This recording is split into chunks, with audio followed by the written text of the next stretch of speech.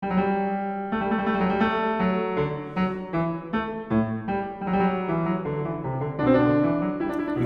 is Open Book, a podcast about interpreting literature with Michael Elliott. Welcome to Open Book Season 2, Episode 11, How to Read Philip Larkin. I'm Michael Elliott, Associate Professor of English at the University of Calgary. Today's topic is the university librarian, jazz writer, arts administrator, sometime novelist, and renowned poet Philip Larkin. You are forgiven if you haven't heard of Larkin. He's not as well known as other mid-century British writers like Iris Murdoch or Kingsley Amis. The difference is that they were primarily novelists, while Larkin published just 2 novels and left 2 more unfinished.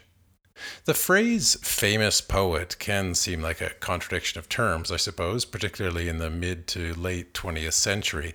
You can count them on one hand, but Larkin was one of them, admired and respected in his lifetime for a modest output for published collections, better known, if known at all, as a reviewer of jazz records in the Daily Telegraph newspaper and a university librarian in Belfast, Northern Ireland, and in Hull in East Yorkshire. In 1984, when the poet laureate died, Larkin was actually offered the position but turned it down. This was a state position that required the office holder to write poems on momentous occasions like royal weddings or disasters like train derailments. Well, I would actually put various royal weddings of the 1980s in that second category. But as I say, Larkin turned the position down. He feared that his poetic gifts had been exhausted, so the job instead went to Ted Hughes. Larkin was a tall, heavy-set man with heavy spectacles, bald and deaf, and he felt at that stage burdened by his sense of what he called age and then the only end of age, namely death, and accordingly he died a year later of cancer in 1985.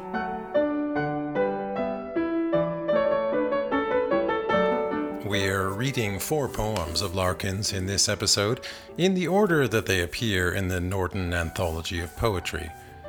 They are Church Going, An Arundel Tomb, The Trees, and This Be the Verse. So, let's get underway. We're going to start with 2 poems that are set in churches. The first is Church Going and the second is An Arundel Tomb. And both of these poems are in some ways similar in that they have a speaker who expresses uncertainty and ignorance about the meanings of certain things that he sees. For instance, in An Arundel Tomb, lines 30 to 31 go, "The endless altered people came washing at their identity." And this probably refers to the way that the visitors to Chichester Cathedral, where this tomb is situated, are not very aware really of who the Earl of Arundel was. After all, this is a pretty obscure aristocrat who died sometime in the 14th century. Although Larkin is capable in that poem of evoking the meanings of the love between the Earl and his Countess. However, we're not going to talk about that first. We're going to look first at Church Going, both because it appears first in the anthology, but also because it speaks more directly to the experience of visiting English country churches, in this case. Quite different setting from a cathedral in An Arundel Tomb. This is a small parish church somewhere in Northern Ireland, near Belfast.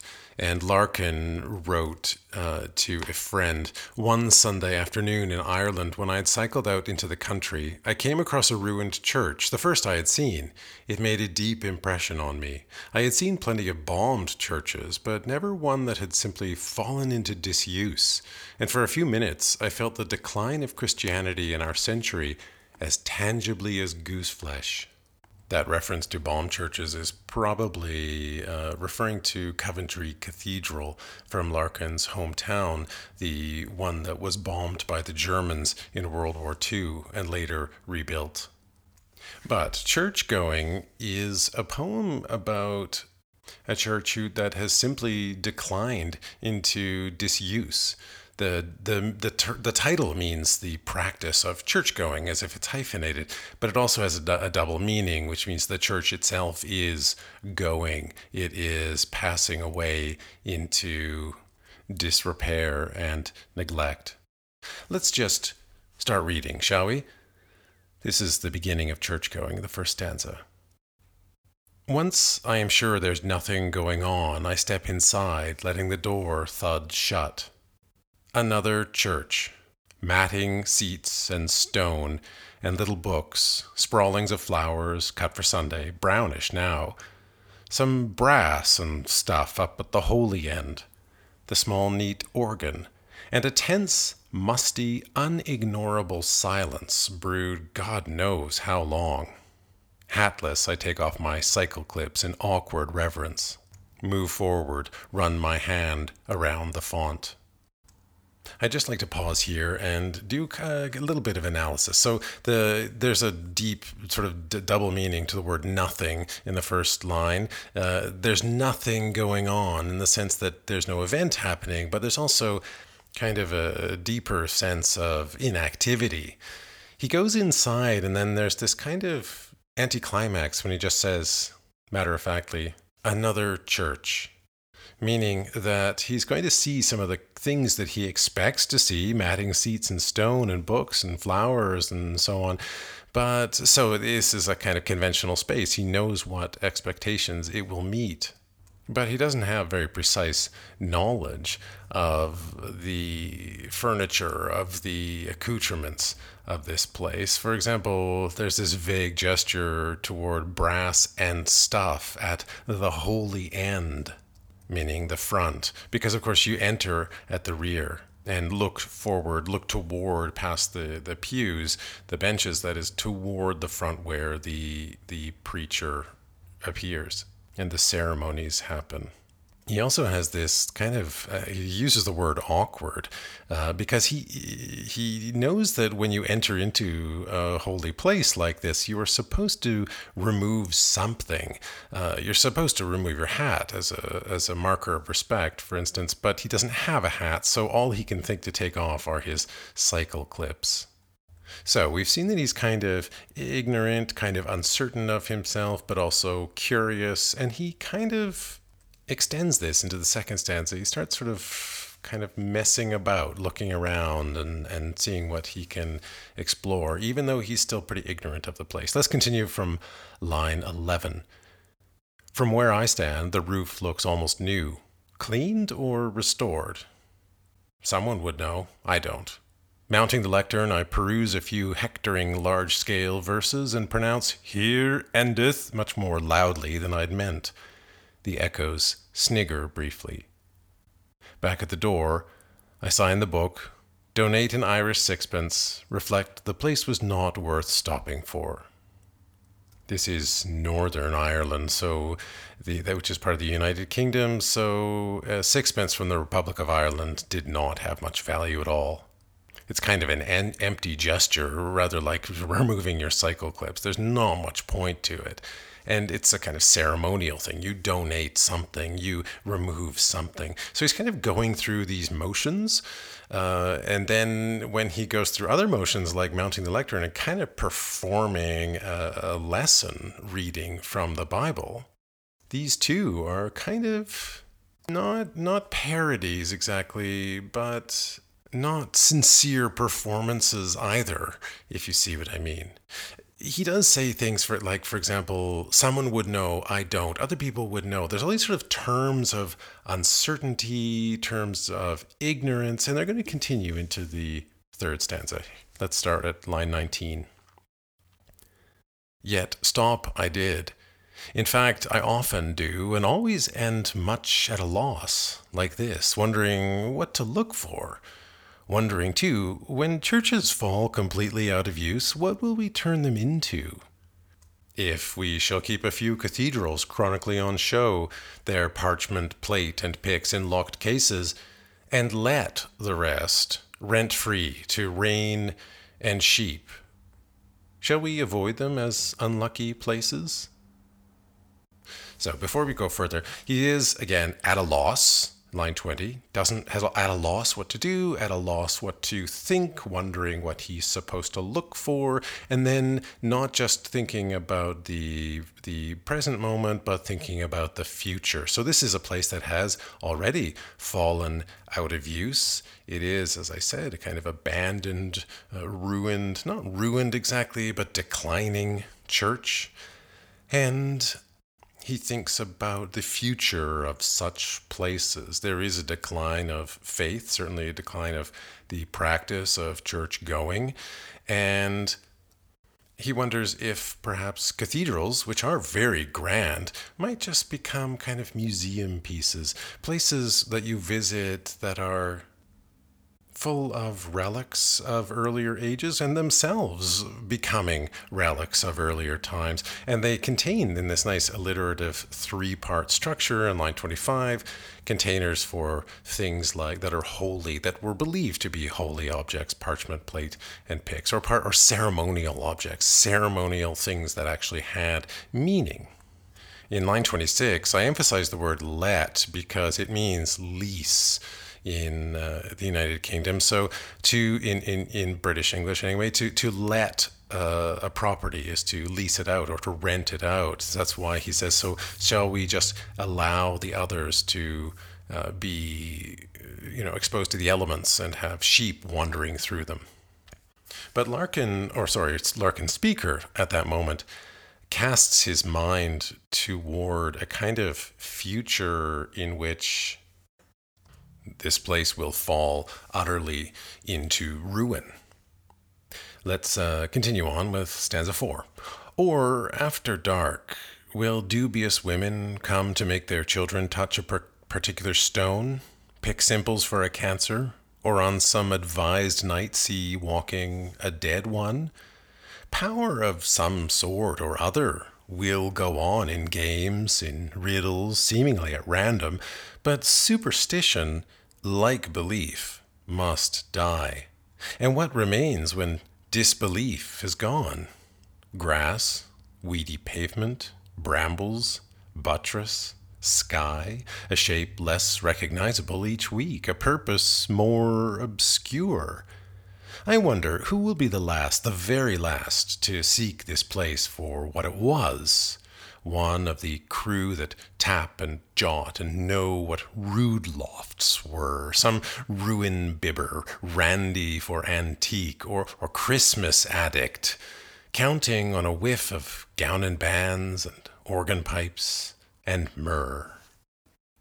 I'm going to pause there because you have, again, a three-part structure in line 44. It's kind of like the three magi coming to the birth of Jesus and giving gold, frankincense, and myrrh in that Christmas reference, that sort of pageant or replication or the declined kind of version of that event.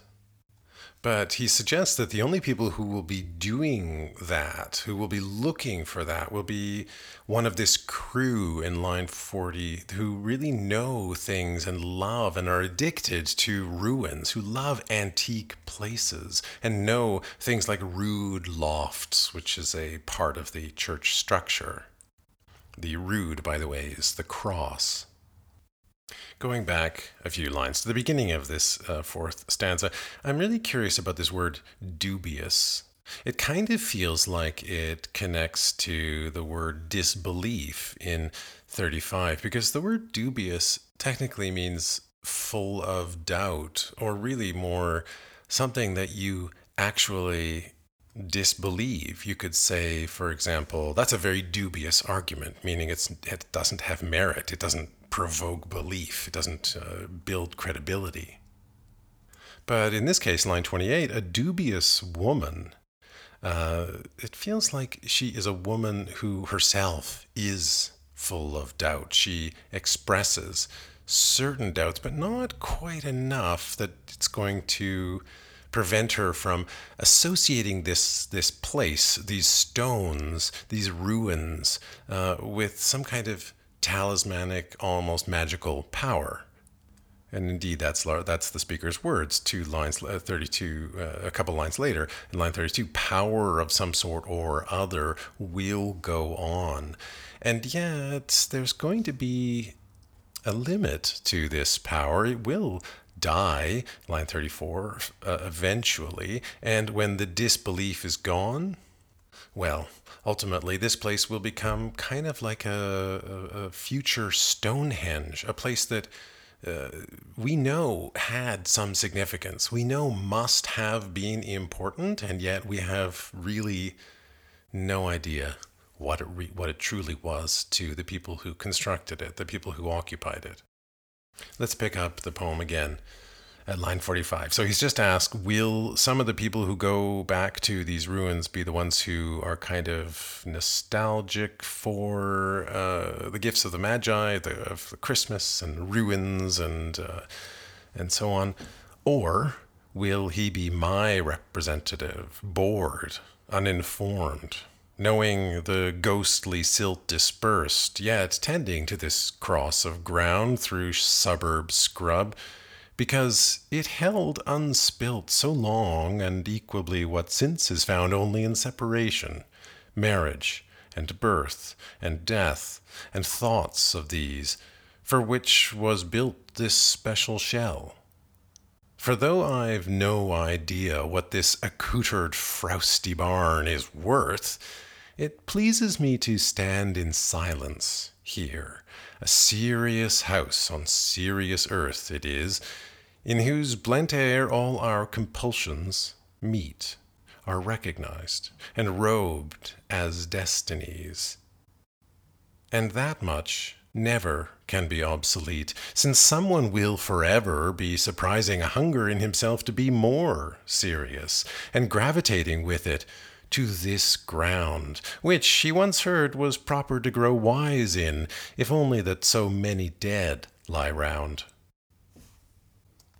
I think it was by the time I read this penultimate stanza, the one that starts on line 46, that I started to recognize that there were words that Larkin was using in this poem that were all of a singular theme, and that theme is ignorance. I mean, it's a bit obvious when you look at it, really, but you start to notice that there are phrases like no idea, line 52, uninformed, line 46, obscure, line 38. We already talked about dubious and disbelief. I'm still going backwards in the poem. Someone would know, line 12, also 41, one of the crew that tap and jot and know these things. Someone would know, I don't. And God knows in line 8. So, what's the significance of that pattern? Well, I suppose the only thing that I can recognize here is that he concludes a little bit, obviously, I guess, starting line 52. He says, although I have no idea what this place is worth, it pleases me. And then there's this conclusion. So before we get to the conclusion, it pleases me to stand in silence here.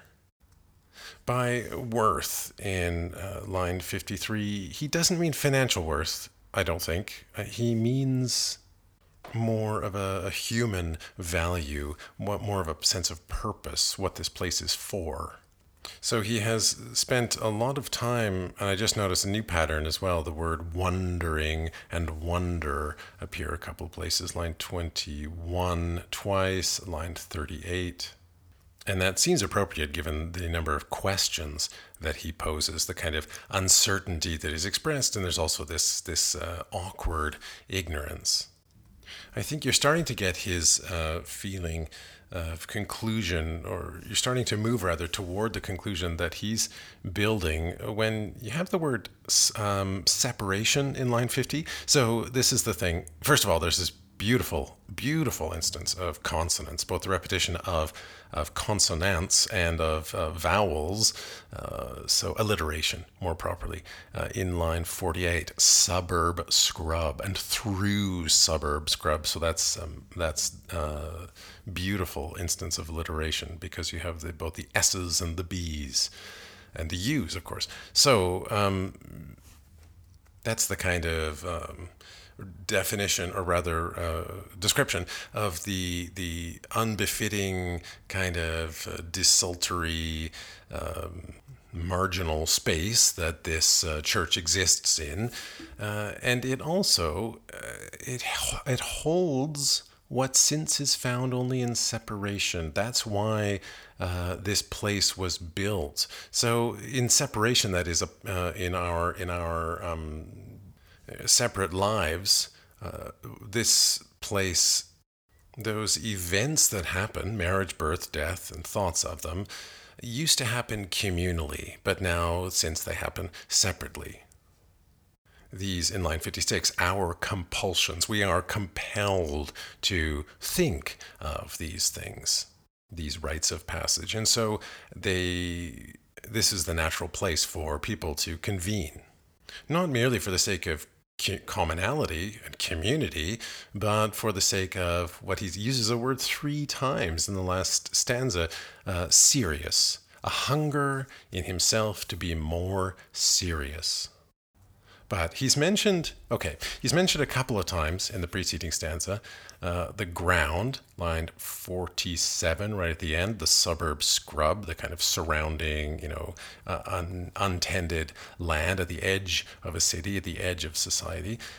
And then he's mentioned again the ground, this ground, line 61, but the sort of distillation of that is a serious house on serious earth, which is a very poetic formulation, but it's also a suggestion that this is a place where experiences can become wisdom.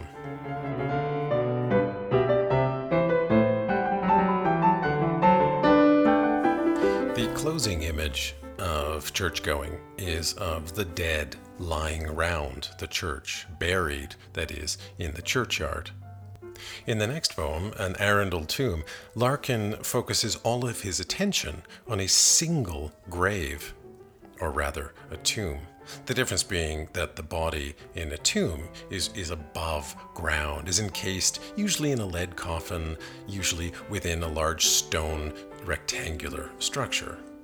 And in the Middle Ages and well beyond it, one of the conventions, particularly if you were a very aristocratic, that is wealthy family, you would commission a sculptor to carve effigies, that is statues. That's the word effigy in line 14. You would commission a sculptor to carve an effigy of yourself and usually of your husband or wife next to you. So you're both lying in a recumbent posture, that is on your back, usually with a stone pillow, often with your hands in prayer or in some other gesture of piety, a gesture of, in this case, a gesture of love.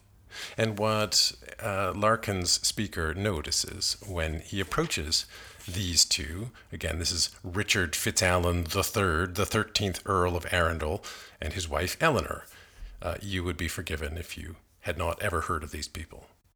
In fact, you'd be in very good company, as the speaker says shortly. He says that how soon, line 24, how soon succeeding eyes began to look, not read. Sorry, line 23, I should say.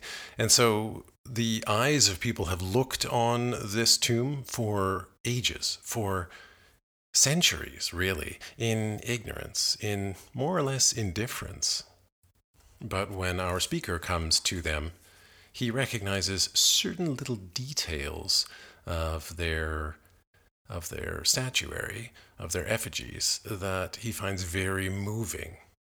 So let's look at what they are. And in this time, I know sometimes it's great to break down poems by pausing in the middle. Other times it's a little bit fractured. So this time I'll read it start to finish before going through some details. An Arundel Tomb. Side by side, their faces blurred, the Earl and Countess lie in stone. Their proper habits vaguely shown as jointed armor, stiffened pleat, and that faint hint of the absurd, the little dogs under their feet. Such plainness of the pre-Baroque hardly involves the eye until it meets his left-hand gauntlet, still clasped empty in the other, and one sees with a sharp, tender shock his hand, withdrawn, holding her hand. They would not think to lie so long. Such faithfulness in effigy was just a detail friends would see, a sculptor's sweet commissioned grace thrown off in helping to prolong the Latin names around the base. They would not guess how early in their supine stationary voyage the air would change to soundless damage, turn the old tenantry away. How soon succeeding eyes begin to look, not read. Rigidly they persisted, linked through lengths and breadths of time. Snow fell, undated. Light each summer thronged the glass. A bright litter of bird calls strewed the same bone-riddled ground, and up the paths the endless altered people came, washing at their identity. Now, helpless in the hollow of an unarmorial age, a trough of smoke and slow suspended skeins, above their scrap of history, only an attitude remains. Time has transfigured them into untruth. The stone fidelity they hardly meant has come to be their final blazon, and to prove our almost instinct, almost true, what will survive of us is love. Now, that ending, maybe, well, the cynic in me might say it's a little bit sentimental, but that would be too cynical. Larkin later said about this ending that what survives of us is love, quote, whether in the simple biological sense or just in terms of responding to life, making it happier. And it is also a refutation of one of the assertions of the Song of Solomon, which is that love is strong as death, which I take to mean that it is only as strong as death, that is, that death is the end of love. So it's quite a consolation, though, to think about things surviving beyond our lives, beyond our small time on this earth. In this case, it may or may not be sincere. It may be, first of all, line 15, a detail just for friends. It could be a sculptor's whim. And yet, there they are, side by side, holding one another's hand as a signifier of the love they shared. And you get the feeling, I get the feeling that the speaker was kind of found this just another tomb among many. After all, it probably certainly was in Chichester Cathedral. There are many tombs like this. But that is to say, first he says that this plainness hardly involves the eye. Involves is a great verb there because it doesn't mean the way that we tend to use it now, like that doesn't involve me. Well, it does mean that. The word involve means to entangle or surround or roll into. The Latin verb volvere literally means to roll. So it doesn't roll, it doesn't pull your eye into and envelop it into it until one sees with this sharp, tender shock the hands.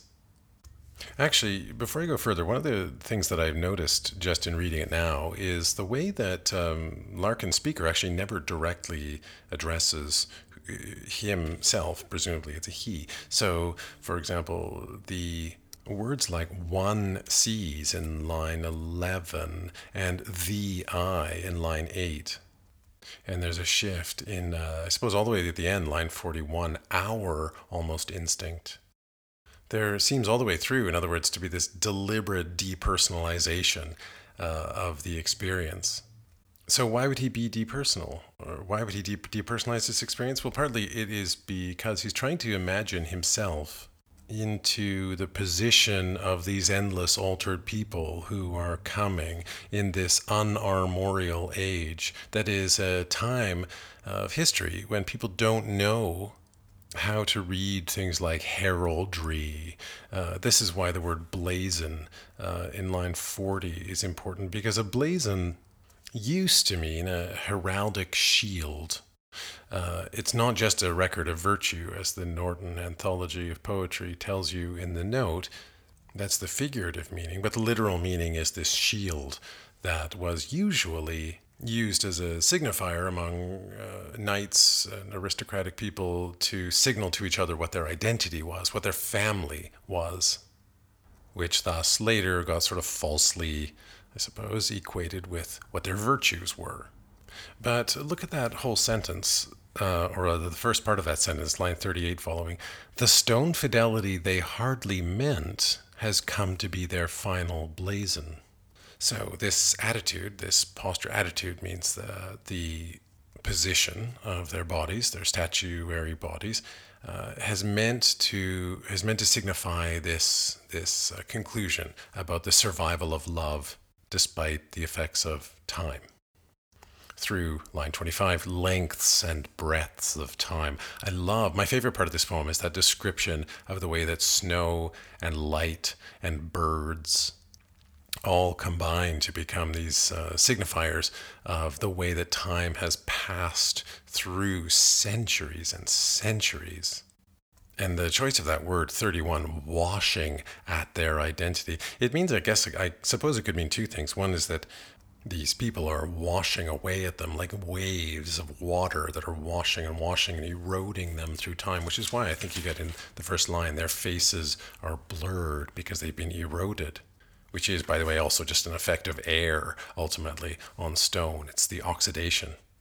But I feel like wash could also possibly be referring to sort of covering over with layers of color, even of a watery liquid, to sort of whitewash something, to cover it over in artistic techniques, to cover over and obscure something.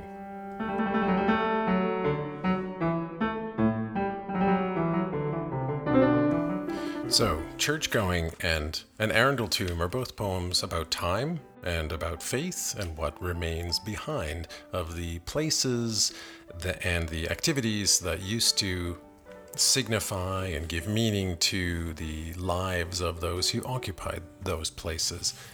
In The Trees, he takes up a natural symbol. And he uses that symbol in this very simple little poem about the passage of time and about how trees, which renew their greenery and their new growth every year, have an almost, I suppose, an unsentimental view of the way that time leads to the renewal of all things. Let's read it and then look at some of its words in detail. The trees. The trees are coming into leaf like something almost being said. The recent buds relax and spread. Their greenness is a kind of grief. Is it that they are born again and we grow old? No, they die too. Their yearly trick of looking new is written down in rings of grain. Yet still the unresting castles thresh in full-grown thickness every May. Last year is dead, they seem to say. Begin afresh. Afresh. Wow, where should we even begin with this poem? There's so many things to say. I suppose one thing just to notice right off the bat is the way that it is written in a kind of casual register. It is almost conversational. Almost. I mean, it has this line, for example, right at the beginning. I really love the simile in line 2 because it's equating something almost being said with what he, the speaker, is also trying to say. It's as if in this moment he's saying, I see a tree and it's almost giving me it's almost helping me to articulate what it is that I truly feel. He's not come to the tree and then built on top of it this simile. He's had something he wishes to say, and the tree is like this occasion or this provocation for him to say it. The reason that he says it's almost being said is because there's just the beginning recent buds, that just a tiny little suggestion of leaves that might come out. And leaves, I guess, I'm stretching maybe a little, but the word leaf also means a page. So it's a page that you can write on. But I wouldn't take that analogy or rather allegory too far because it's a little more literal than that. A little. He's not really talking, this is not a poem about poetry only. It is also, every poem is sort of about poetry, but this is not really only about poetry. This is about the counterintuitive conclusion, I suppose, that when you see renewal in spring, in May, this full-grown thickness, this is a kind of grief. That contrast in line 4 is really striking. First of all, I've got the alliteration of gr and gr, and the repetition there suggests that you wouldn't expect greenness to lead you to grief. It's usually, I think to John Keats's To Autumn. Where are the songs of spring? He asks. It's usual, in other words, that songs of spring and renewal are songs of hope, not of grief. I also love the sort of tenuousness, or the tentativeness rather, of the phrase a kind of grief, sort of grief. And then the reason he uses that formulation is because he's not really sure what it is. What is this kind of grief? Can he give voice to it? And so he asks himself, line 5, is it that, we move inexorably forward and they seem to move in a cyclical pattern that's every year? But no, ultimately they are going to die. This is merely a trick. It's merely an appearance of looking new. And then you've got this lovely image of the written in rings of grain. That is the tree rings that they form outward in concentric circles, which, of course, sort of ironically, you can only see once they've died and or you've cut them in the cross section. So that gets us to the last stanza, and then there's this word that I confess I really puzzled over, and I'm still not sure that I've got it. It's the word thresh. So this is from agriculture. To thresh something is to separate the wheat from the chaff, for example, the straw from the grain.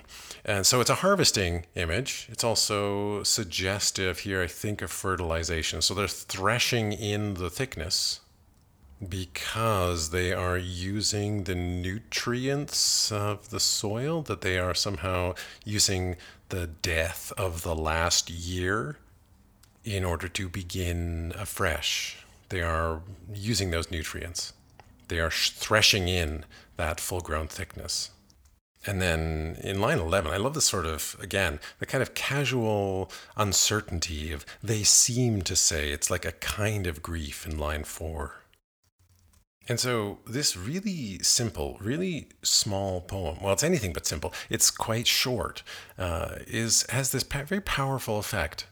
Ultimately, I think what it tells you is that you can look at a tree and see the conventional thing, which is, look, it's so delightful, it's sort of renewing itself, it's freshness, etc. Or you can see that greenness as a kind of grief that is predicated on the death and decay of the past greenness, the past hope that it had in the preceding year. Meaning that it's almost like an unrelenting, unresisting, unyielding forward motion that just ignores the sadness, the grief that has passed, but the poet is able to recognize it.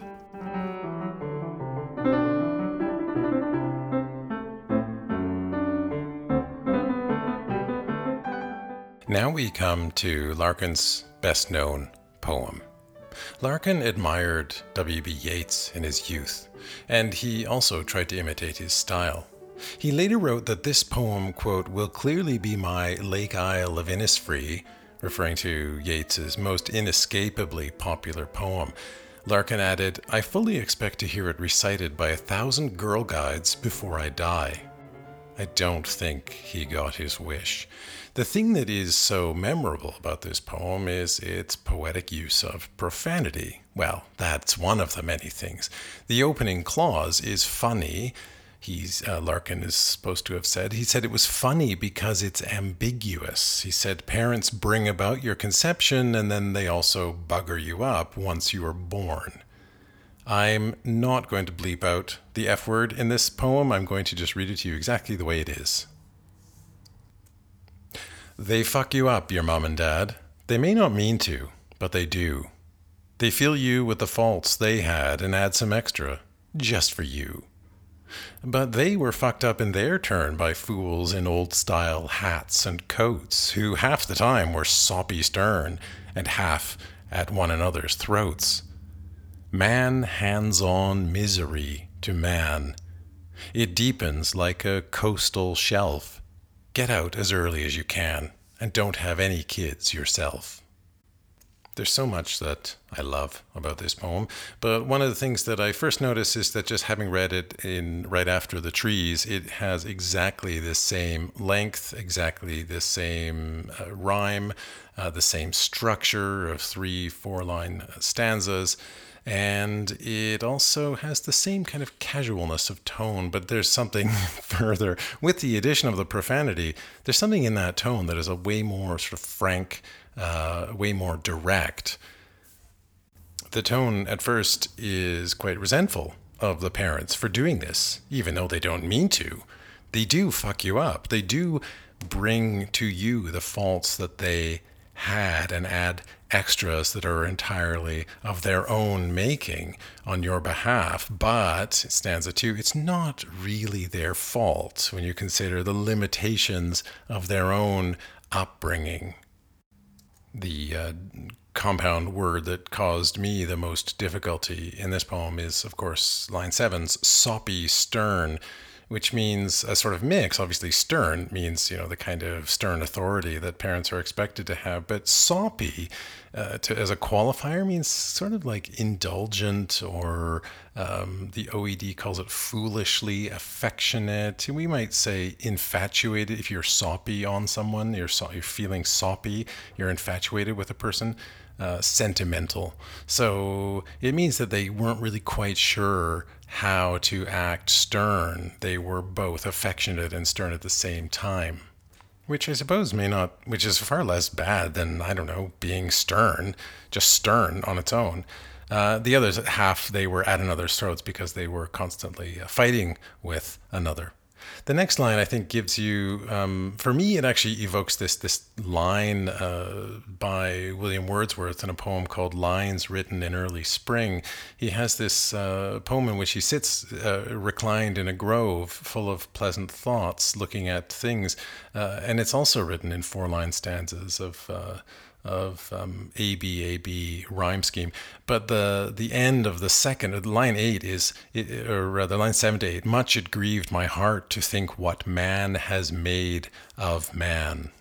That is actually also the last line of that poem, and it's kind of about how nature gives you these alternate ways of being, or ways of stepping outside of and observing the inhumanities, the ways that people maltreat each other, handing on misery. Then you get this lovely simile, this unexpected simile, kind of like the one that you had in The Trees, like something almost being said, but here it's like a coastal shelf. This, as you might remember from geography class, is that off the sea coasts of the continents, there's this extended shelf, and then there's just of a certain depth, and then at a certain distance away from the continents, that shelf falls off steeply to the abyss, to the abyssal deep beyond. And so Larkin's advice here is for you to escape your parents as quickly as you possibly can, and do not by any means pass on their errors to your own children.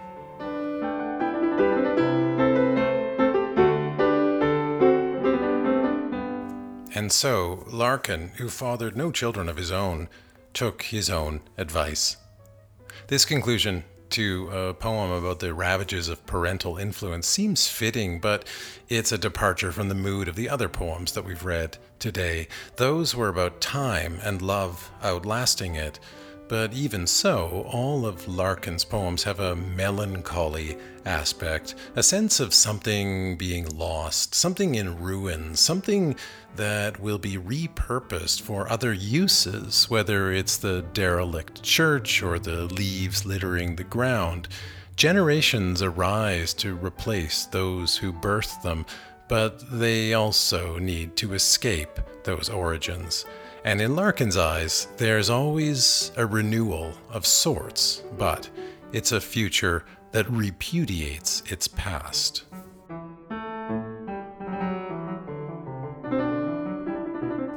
You've been listening to Open Book, a podcast about interpreting literature with Michael Elliott. The next episode is the last of this season on two late 20th century poets who do qualify as famous, Ted Hughes and Seamus Heaney. Meanwhile, you can search me up in the usual places. It should turn up my blog if you spell my surname Ullyot, or go straight there by typing j.mp/Elliott. You can also find me on Instagram, YouTube, and Goodreads in descending order of regularity. And then there's old-fashioned email, Elliott@ucalgary, that's UCALGARY.ca. The music from this episode is courtesy of the Open Goldberg Variations Project and performed by Kimiko Ishizaka.